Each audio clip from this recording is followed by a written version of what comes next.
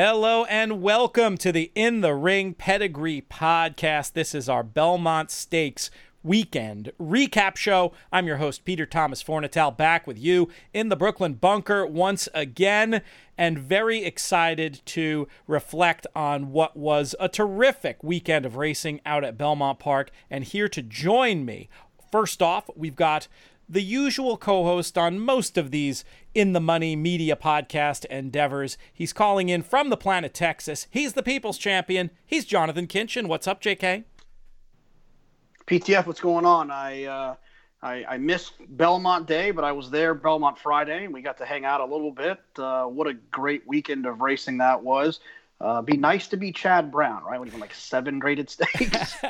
Something obscene. We'll have more about at least one of his winners a little bit later in the show. First, I want to bring in this show's other co-host and really the brains behind the operation when it comes to the In the Ring Pedigree Podcast. I'm talking about WinStar Farms' Sean Tugel. Sean, what's shaking?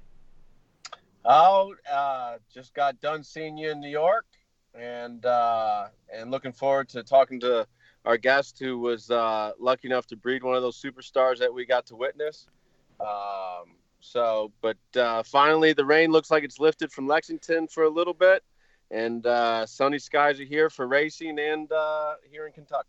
So, JK, you and I are going to be deconstructing large portions of the weekend from a horse player perspective on this week's NYRA Bets show. So we're going to put a pin in your thoughts reflecting on the racing over the course of the weekend, unless you have anything to piggyback on what I'm about to ask Sean. But Sean, from your point of view, I just wanted to hear what you thought some of the highlights were over the course of the weekend.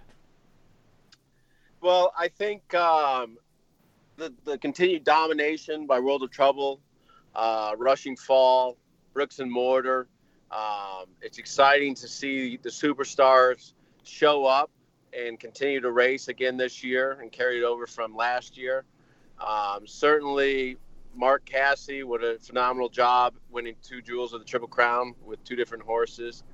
And, as we previously discussed last week, the Met Mile lived up to all the expectations, and love the race call, love the way it unfolded, and just thought, we got to see 2 of the absolute superstars and monsters that we get right now, and battled it out, and Thunder Snow, he's going to break through and win one of these big races here in America one of these days. The big stars did all show up. It was an exciting race that lived up to the hype, and there was a lot of hype. Believe me, I was a big part of promoting it, and like I said, we'll go deep into the weeds about the trips and all that stuff on the other show. But you mentioned Bricks and Mortar, Sean, and that was where I wanted to go next with just one of these outsider type questions I'll ask you. What does an American turf horse have to do to establish himself as a potential sire in general, and how exciting of a prospect is this one? He's a little bit of a different type. He kind of has 2 careers. Early on, he was a horse that him and Yoshida as 3-year-olds were battling it out. And then he went to the sidelines for over a year. And came back and obviously shows that when horses get older and mature and can just the type of talent that they can mature into. Long distance turf horses have a little bit of they're a little bit behind the 8 ball here in America. But certainly you have to win at the highest level over the best horses. And I think you have to do it in dominating fashion. Look, I think he's run 5 or 6 straight triple-digit Beyer speed figures. I don't think there's any horses on the dirt out of maybe Mitole and McKenzie who've matched those speeds. Obviously, World of Trouble is one as well. But nobody's able to dethrone him here right now. And and he has the pedigree to do it. He's out of a graded stakes winner, and certainly he's by Giants Causeway, who we lost last year to the breeding industry here. But he's doing the things that will make many stud farms pay attention to him, and he's doing them on the biggest stages in front of the people who make decisions to breed to stallions. So when a stallion is lost, like Giants Causeway, is there a greater market for a horse like Bricks and Mortar for people to think that can kind of replace him in the market, or is it not that simple? Well, Giants Causeway was an older stallion, a established stallion who was over 20 years of age. So people would be already looking for sons of his, horses like FedBiz, horses like Carpe Diem. So they're already out there. If it was a younger stallion and he didn't have sons already populating throughout the breeding industry, there may be more of a clamoring to try to get your hands on him. But certainly you already have many different outlets to the Giants Causeway blood already. So there wouldn't be that type of necessity to try to grab him per se. Now, from a stallion building standpoint, would his profile be elevated? And if you were involved with him, would you at some point try to get him onto the dirt to see if he could win a graded stakes on the dirt? And how much would that elevate him in terms of being a stallion? In previous mindsets in American breeding, without that dirt form, there were times that it was very difficult. But I do think in the last decade, you've seen, obviously, if you go back over history, the horses that Bull Hancock brought over were all from Europe. They had no dirt form, and they're legendary stallions here. There's nothing that says this horse can't get you a dirt horse, although his mother was a turf horse. And Giants Causeway, the only dirt race he ever had in his life was the Breeders' Cup Classic that he almost pulled off the upset of Tiznow. So, and he was, you could argue that his sons over here were much better on dirt than they were on turf, although he was well represented on both surfaces. I don't think, you may try, in the beginning, you may try to breed a certain type of mare to him. Would a dirt win move him up the ranks? Absolutely. But I don't necessarily and don't foresee any change at this moment. JK, I've got one for you, just reflecting on the weekend from a breeding perspective. What else did you see that made you think it could have an impact on the USA breeding industry in particular? What other angles did you come away wanting to ask somebody with Sean's expertise about? Well, I think that Mitole was probably already trending in the right direction to be a stallion, but I think the performance, getting the 1-turn mile win and with a fast time against really good horses after taking some pace pressure, I think that probably, from an uneducated standpoint, I would assume that had propelled him into kind of not elite status, but a very viable option for a stallion farm to reach out to him to try to make something work. Having that speed and with the little proof of stamina, be interesting to see what they do with him moving forward. I would imagine that a graded stakes or even a grade 1 going a mile and an eighth for him, if they were to take that extra step, would really be a profile builder for him. But I'm not necessarily sure they'll go in that direction. I haven't really heard. A mile and an eighth in a race like the Whitney would seem to make sense, though I don't know, Sean. At the same time, when you have a horse like that with the brilliant speed, do you start just looking at the Breeders' Cup and working your way back, and then maybe all of a sudden the mile and an eighth plan doesn't fit as well? From your perspective inside the industry, how do you see mapping out a campaign for an incredibly talented, versatile horse like Mitole? Yeah, well, certainly he's in the care of the Hall of Famer Steve Asmussen, who's one of the best campaigners that we've seen in modern history. You look at what he's done with Curlin, Untappable, most recently Gun Runner. He's the best at campaigning one, in what I think. Certainly, the way the horse came out of the race will dictate a lot. Sportsmanship come into this a lot. He's obviously has proven that he's an elite and one of the top horses at 7 furlongs in a mile. And, if you were to stretch him out to a mile and an eighth, you would just cement him as one of those superstar horses that could go down the record books for a long time. He certainly got the mile extremely well. I thought, both the Churchill Downs handicap and the Met Mile were just extremely impressive. But he's a horse that gives you plenty of options because you're not forced into a certain type of race, whether it be a 6 furlong race or a 7 furlong race, or if you want to stretch out and go a mile and an eighth. Obviously, we know that you would think that the Breeders' Cup, one of the Breeders' Cup races would be the ultimate goal for them. But you have races like the Forgo, that's a 7 furlong Grade 1 that certainly he'd probably walk in the gate as the chalk favorite, and probably any of the one-turn races throughout the year, he'd be the chalk favorite. So it depends on what they want to achieve. But I'd like to be in their spot, that's for sure. Those difficult questions to answer, but like you said, you envy them the ability to be in the position to make the choice. All right, I think we are ready to bring in our first guest. And now I'd like to welcome to the In the Ring Pedigree podcast the bloodstock advisor for Fred Hertrick and John Fielding, Rob Tribbett. Rob, how are you doing today? I'm doing great. Excellent. Wanted to start off by asking you about one of my favorite horses in training. Rushing Fall just continues this dominant run, and you were involved on the breeding side with Rushing Fall, and I was just curious to get some background about when you knew how special this one was going to be. Well, we usually see that the horses that are that special, like her or Catholic Boy, they are from the beginning. She was always perfect foal, perfect yearling, never had any issues, no surgeries, no vet issues. She just always was a queen. And what's it meant to you to watch this run from the sidelines?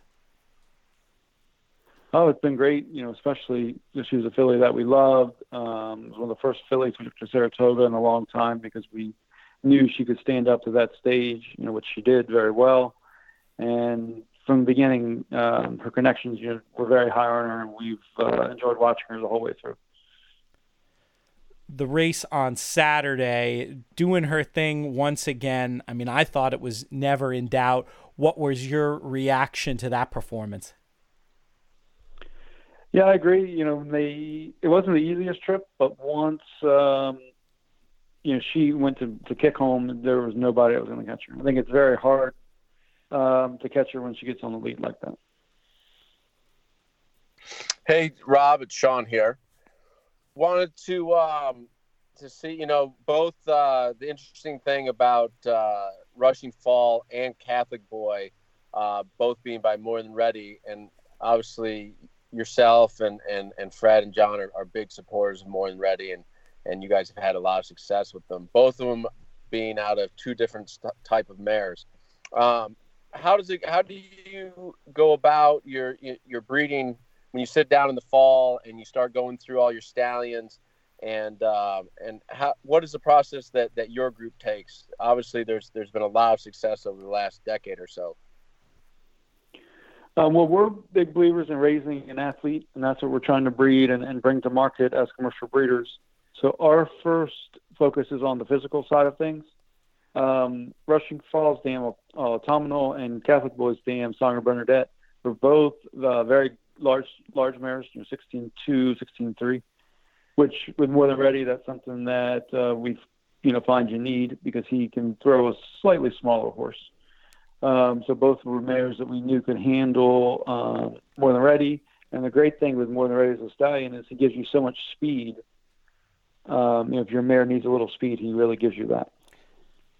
I have a question about that speed. I'm sorry to interrupt, Sean, but I do think that's an interesting angle with Rushing Fall, who you don't often see Chad Brown horses who go to the lead. It seems like so often he trains them in a different way. The plan with Rushing Fall, obviously a little bit different. Is that just because of that natural speed she has? There's no putting her back in the field and getting cover and making one run. It's just that's the way she runs, and he's decided to go with that?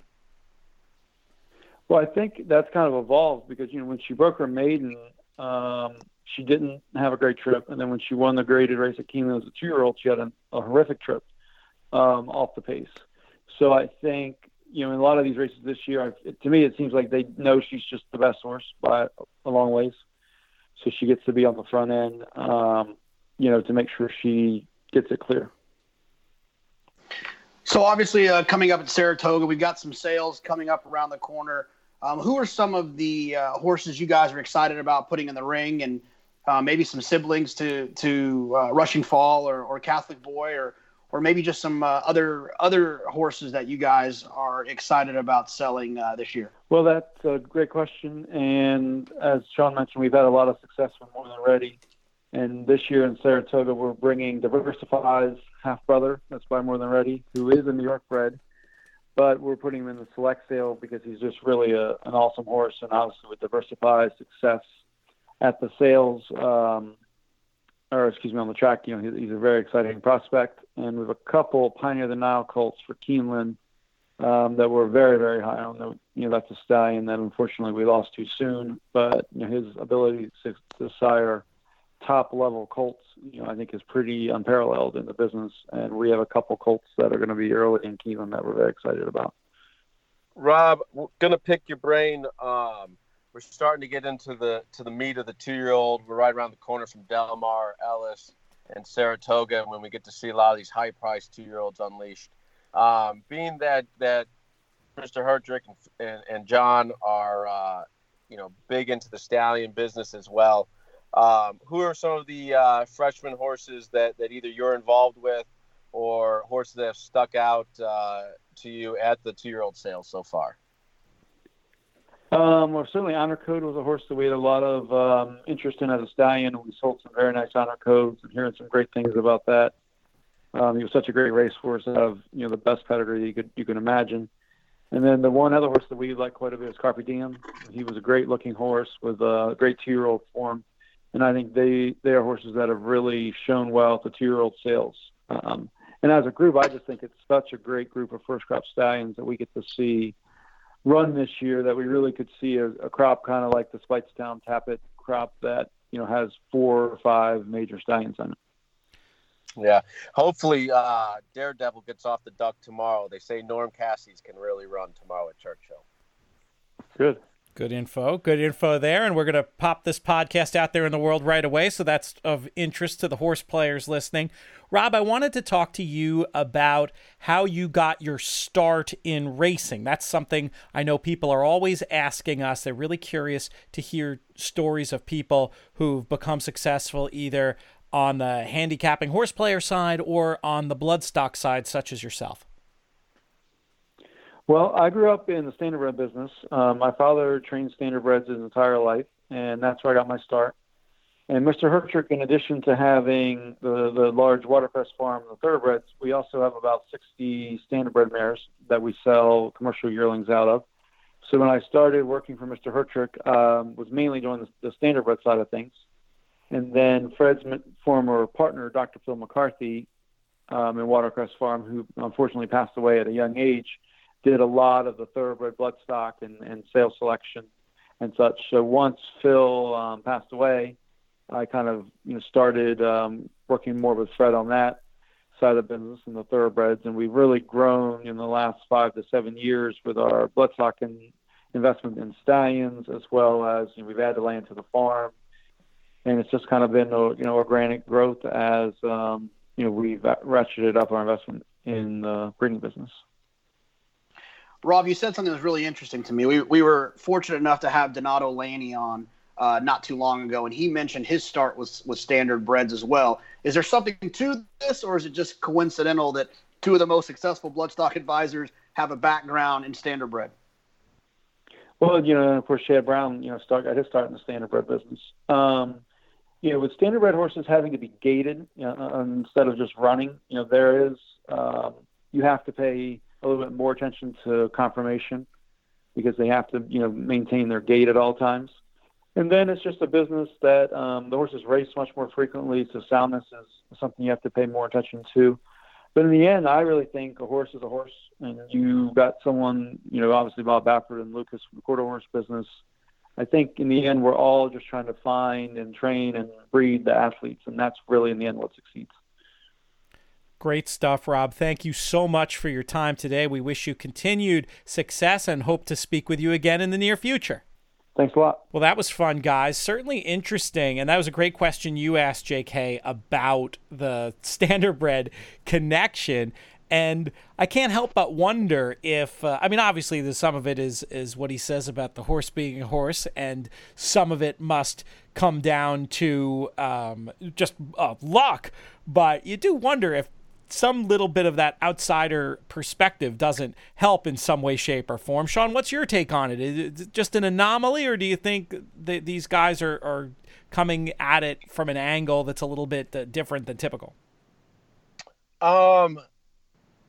Yes, the horse is a horse, but, I think it's just, they're extremely talented.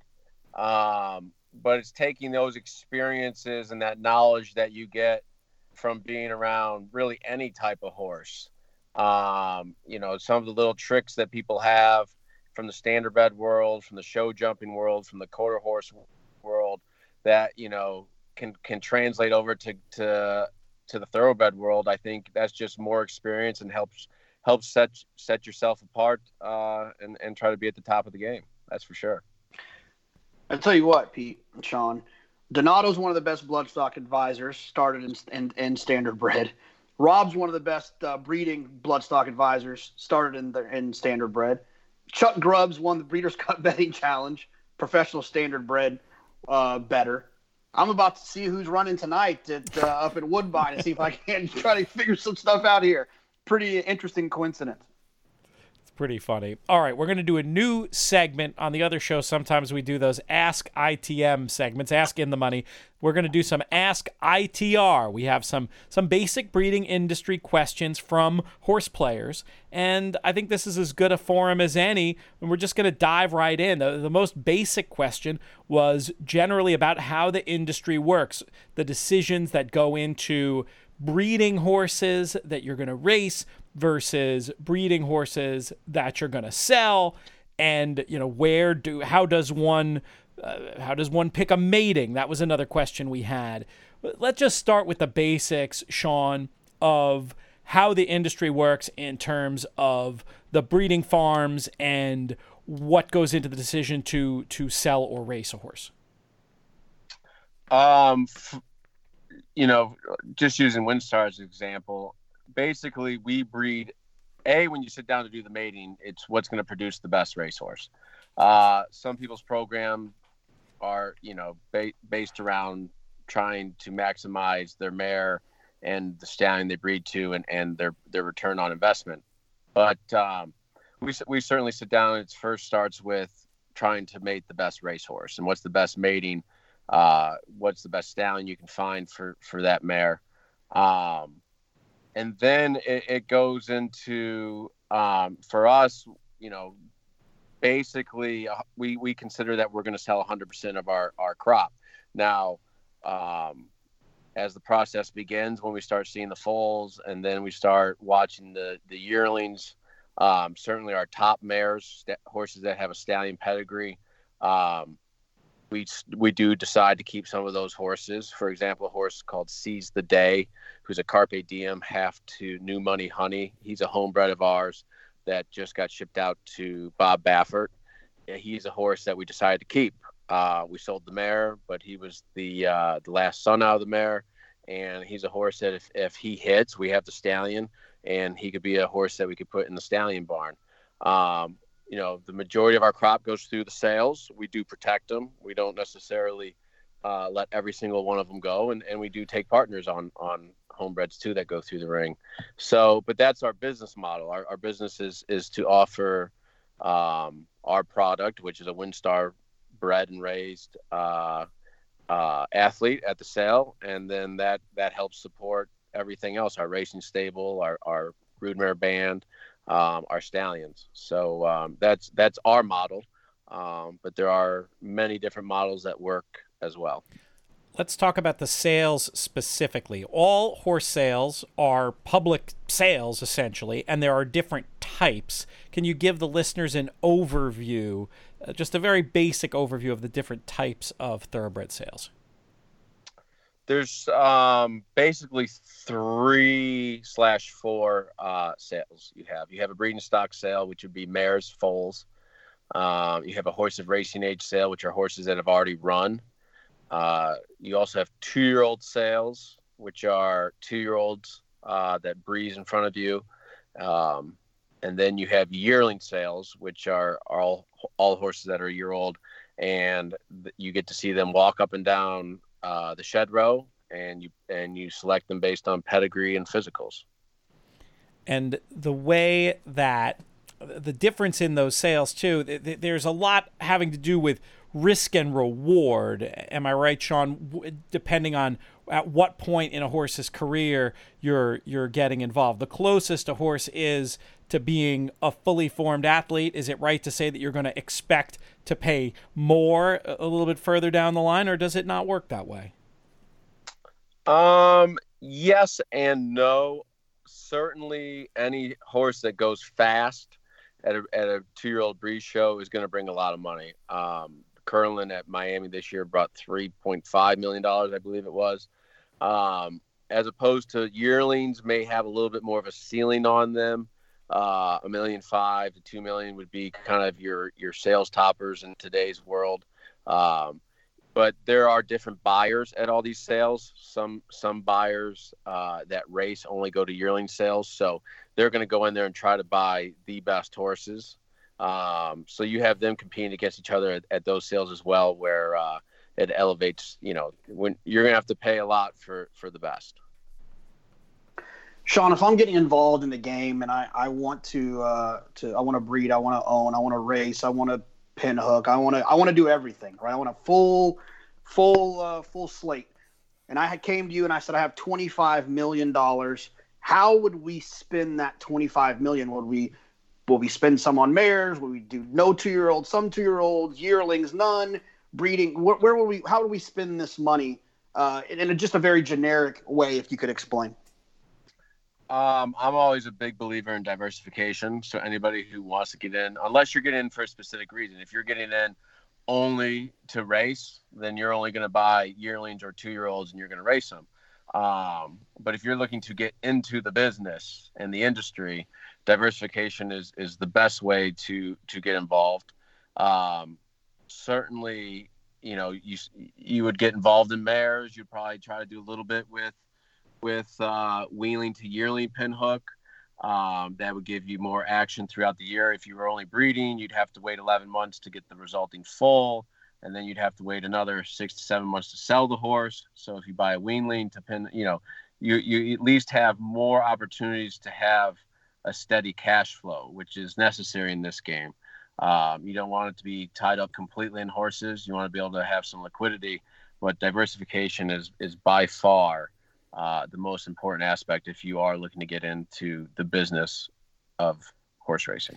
We had a question about a word of jargon that you both use there. One of our listeners wanted to know what pin hooking is. Sean, you've been talking a lot. JK, I think that's a breeding question that you can handle. Whew, you gave me an easy one. I was nervous. Well, Sean could probably elaborate on it, but from what I understand, it's when guys are buying yearlings and then they sell them as 2-year-olds. So they buy a yearling for $500. They let the horse grow up. They send it to a farm. They break the horse. They train the horse. They work the horse a little bit. Then they show up at a 2-year-old sale. They go the furlong or the 2 furlongs or whatever it is, and then they hopefully can turn a profit, and that's considered a successful pin hook. Did I mess that up, Sean? I think you hit the nail right on the head. Pretty generic term. Basically, it's just saying you're buying a horse at a certain stage of its life and you're going to resell it at another stage in its life. So whether that be weanling to yearling, yearling to 2-year-old, maiden mare to pregnant mare, that's all pin hooking. It's buying to resell, basically. It's just a fancy word. What goes into the decision, Sean? What makes a horse? Where does the value come from, I guess, when you're going through that process? Certainly some of the best pin hookers have that imagination. And that's a really key ingredient is the imagination. Is you have to be able to, at any stage of looking at a horse, you have to sit there and try to forecast what that animal is going to be. And so some of these great pin hookers, they can see that horse that's only 6-7 months old and can forecast them being, either a yearling at 18 months of age or or even a 2-year-old racehorse. So having that imagination is, to me, what separates the absolute cream de la cream. But a lot of it is doing homework. It's learning the pedigrees. It's having a sense of the market. If there might be a horse in that pedigree that's not on the page yet that somebody has some type of knowledge of, and you buy it and it works out, and then you got a black type horse update on your pedigree. So a lot of that comes into play. Really just hustling and doing the homework and learning all the families and the pedigrees and knowing what's going on out in the marketplace and on the racetrack. Sounds like flipping a house. We're flipping a house, right? I mean, we're buying something for $100. We're going to do some renovations. Obviously, the renovations aren't necessarily under your control, and then we're going to try to sell it for a profit. It's essentially the flipping of a horse. And I would imagine that the stallion market might also have something to do with it. Is that right, Sean? Just if you're making a bet on that certain progeny, a certain sire, say, is going to become more fashionable potentially a year from now than he is now, or is that too in the weeds? No, certainly. I mean, the stallion market is one of the biggest barometers. And certainly there's certain people and breeders that they play that as you mentioned earlier, that risk reward, breeding to like 4th year horses, for example, like a horse like Carpe Diem, Daredevil, Constitution. These are horses that have first 2-year-olds. So if they come out and they bang with their 2-year-olds, mares that are going to be in foal to him this coming fall, foals on the ground next year, yearlings, they're all going to have more value based on the success of those of that stallion, especially early on in his career, and then it can balloon from there. I mean, most of our horses and the majority of stallions in Kentucky are syndicated, and that's something Mr. Hertrig and Fielding they play in that game quite a bit as well, which Rob kind of had alleviated to, but. That's another thing is share trading. And there's a lot of people who invest in stallions. And when one of those horses hit, like, for example, Stuart Humor, who was a horse that got basically thrown in with the purchase price of a horse farm, and he was standing for $5,000.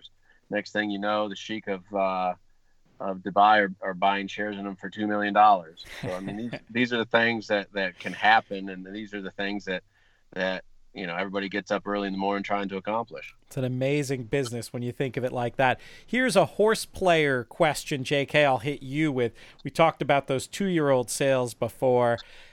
What are the angles when you're looking at 2-year-old sales information? What are you looking at that's going to help you as a horse player in terms of picking winners? Yeah, one of the things that I've tried to do, but I don't exactly have a great eye for what I'm looking at, but you can watch the workout videos. They usually post it online, whether it's Phasing or OBS, and you can actually find the video, watch the video of a horse that may be debuting at Saratoga. You can get an idea of how they worked and how fast they were early. Was the rider using the stick a lot? How was the gallop out? How was their action? You can look at those things for clues, but it's also a slippery slope, right? If you don't know what you're looking at, it can be a little bit misleading. The other thing is if you see a horse who didn't work very fast but sold for a high number, I think that's a little bit of a clue as well to kind of maybe the talent or some unknowns that could propel that horse to winning first time out. I don't think it's something helpful when the horses have already kind of jumped on the track to see what they were doing in 2-year-old sales, but I do think it's very helpful when they're debuting up at Saratoga and you'll see a horse that, doesn't show up in the workout report. So you don't know how the horse, if they have any talent or whatnot. I think it's just the next level of looking at that sales price to kind of lead you down a path of right or wrong or a possible wager. I'll piggyback on with the idea of looking at the purchase price relative to the stud fee. And I want your thought on this too, Sean. But I feel like that's sort of a proxy for the ability to actually look at the workout and determine its value, is to just know, hey, this sire is a $10,000 a year sire, and this horse sold for $150 in a two. And we're talking specifically about 2-year-old and training sales, a couple months before the horse makes its first race. I would imagine, I haven't looked at the data on this, but I would imagine if you could look at that number of the multiple of the purchase price versus the stud fee, there'd be some signal in there'd be an impact value that would help you to pick winners. Sean, obviously you're a horse player as well. What do you look at when you're looking at these first-time starters who came out of 2-year-old and training sales? Certainly slow horses or expensive horses are not cheap. So the higher the purchase price, certainly the more talent they believe this horse had. I also think, something that I've noticed recently is, especially in these earlier 2-year-old races, are horses that did go through a 2-year-old sale. There might be a little bit more fit, a little bit more advanced, and typically win these races early on, as opposed to maybe a horse that didn't go through a 2-year-old sale. So handicapping wise, that's something that jumps off more than anything, is that if they've gone through that pressure of a 2-year-old sale already, then they're a little bit more prepared for the dance than the horses that haven't. Sean, when I'm looking at the PPs, is there an easy cheat? Can I just say that any sale that happened this year was a 2-year-old in training sale if they're running as 2-year-olds? Is that accurate? As far as like the information they put in the program? Like, right. Yeah. So like if someone's not familiar that OBS, whatever, March is a 2-year-old sale, can they have a clue by just seeing a horse that was sold in 2019 that's running in 2019? Does that have to be at a 2-year-old sale, or is that not an exact science? No, but I mean, if it's a 2-year-old and it's sold in a 2019 sale, then that indicates that it's sold as a 2-year-old. I think what JK's asking is, are there 2-year-old sales that aren't 2-year-old in training sales? No. So there you go. So you will know that that's going to be based on some type of workout information. And we've got just a minute left. Did you have a follow-up, JK? I do. While we were talking, I was sitting at the computer and I saw the overnight came out for Churchill Downs on Saturday night. There is a horse that I absolutely love that I've been waiting to bet back, and that is Varinka, who is closing out the pick 5 or the double or the pick 3. And I noticed that our good friend Sean Tugel knows a little bit about 2 horses that were in the race before that. Give us the update on Quip and Yoshida, if you don't mind. I wish we hadn't drawn necessarily the 10 and the 12 hole, but both are doing exceptionally well. Yoshida, saw him yesterday morning when he shipped down from Saratoga into Bill Mott's barn. Had a glow in his coat, so he looked extremely healthy. This will be his first race back since Dubai. Ran, if you go back and watch his Breeders' Cup Classic, I mean, that horse was rolling and wasn't beaten far at all, and Thunder Snow, and was a good third. But Thunder Snow and obviously Accelerate, I mean, 2 unbelievable horses, and he was only beaten about 2 lengths. So I know he likes Churchill Downs. He's a Grade 1 winner there on the turf, and he was only beaten 2 lengths in the Breeders' Cup Classic there. So he's shortening back up to the 1 1/8, which I think he will appreciate. So he should be able to sit a good trip. He's not a horse that's going to have a lot of early speed, so the 12 isn't going to be all the speed will be down inside him. Quip, coming off the Oaklawn handicap win, he likes spacing between his races. They galloped over the track this morning, and Rudy said he had a hold of the bit and was loving the track. So this is going to be a big step up for him, I think. It's probably a field he would have faced outside of the Preakness last year, which he had enough excuses in there. We're just lucky that we have 2 classy older horses that we can take over there on Saturday night, and hopefully we can get our picture taken. That's the plan. All right, that is all the time we have. I want to thank Jonathan Kinchin and Sean Tugel, as well as our special guest, Rob Tribbett, for joining us today. That's it from where we sit.